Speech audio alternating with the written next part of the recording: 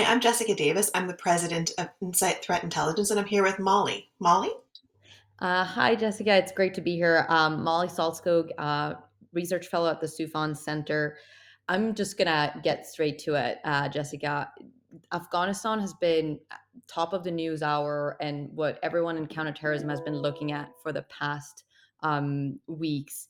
And especially following the terrorist attack on Kabul airport carried out by ISIS affiliate in Afghanistan, there's a lot of conversation about the potential for increased terrorism threat, not only in Afghanistan but globally.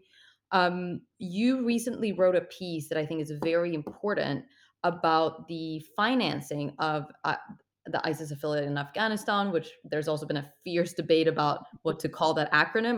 Not going to get into that. But why don't you share with the listeners some top line points from your analysis there? Because I know you tweeted about it and said, there's more to this than just revenue generation.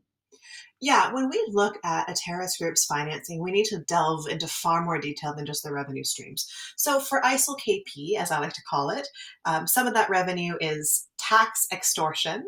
They have gotten money from ISIL Core in the past. There's also some debate about their level of involvement in the opium trade. Right now, I would say that it's minimal. They've sort of prohibited that, but historically, they have had some involvement. And then there's also the question of state sponsors and donors. But beyond just the fundraising or the revenue streams, they're also using money for attacks and weapons and components, obviously, but also safe havens and operational security. They move money through hawalas and cash couriers, and at least one charitable or nonprofit organization. They manage their money through what I think of as like a terrorist bureaucracy. They have a finance commission, but also operational units are required to manage their own finances individually, and they do sort of at the subsistence level, so they don't tend to have a lot of extra revenue. And then they store their money in cash and with hawaladars. And this is important because all of these things are important because these are our avenues for counter-terrorist financing. Basically, it means that if we want to do CTF in Afghanistan against ISIL KP right now, we're looking at things like cash storage sites, targeting their financial managers, and a lot of external counter-terrorist financing opportunities. But Molly, I wanted to ask you because I know you've got some interesting views on some of the regional counterterrorism and counterterrorist financing implications here. Yeah, I mean, I think you hit the nail on the head there because the biggest question that a lot of people are asking themselves is how is the U.S. and allies counterterrorism operations, including countering the financing of terrorism, going to look like now that there are no boots on the ground anymore? And I think one of the important things that are sometimes overlooked in these conversations is that whether we like it or not, some of these operations, or at least some of the intelligence, and will will have to rely a little bit on the neighbors in the region that have historically not always been the best of partners, right?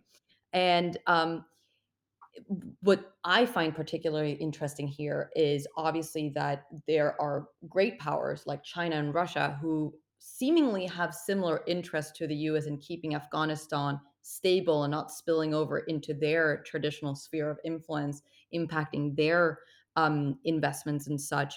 But here again we come back to values in counterterrorism, which I think is something that we've hopefully learned in the past 20 years as the United States. It becomes increasingly difficult, if not impossible, for the United States to say cooperate with China even on something as um, basic, would you say, that we all agree on, countering the financing of ISIS affiliates, for example, in Afghanistan, because of China's human rights record. And all of a sudden, we don't, I fear that we won't have this coalition of um, key stakeholders in what happens in Afghanistan and the counterterrorism landscape that see eye to eye because of frankly, of values and how they treat their minorities at home. Yeah, this is a huge problem. And if we expand the conversation out to talk about the Taliban as well, China's interests here are a lot about stability in Afghanistan because that's part of what Pakistan's interests are. And that's where sort of China has a lot of economic interests. So the way that China goes about seeking to stabilize Afghanistan is probably very different from the way um, the US, NATO partners, Canada, the Five Eyes would do it.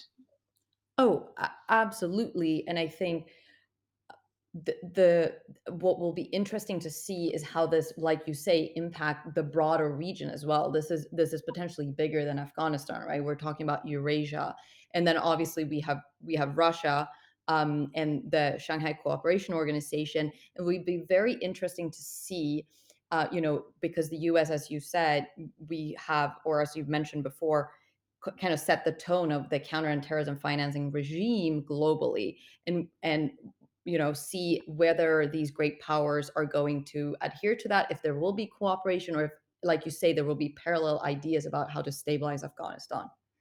Yeah, and one of the partners in countering ISIL financing is probably going to be the Taliban.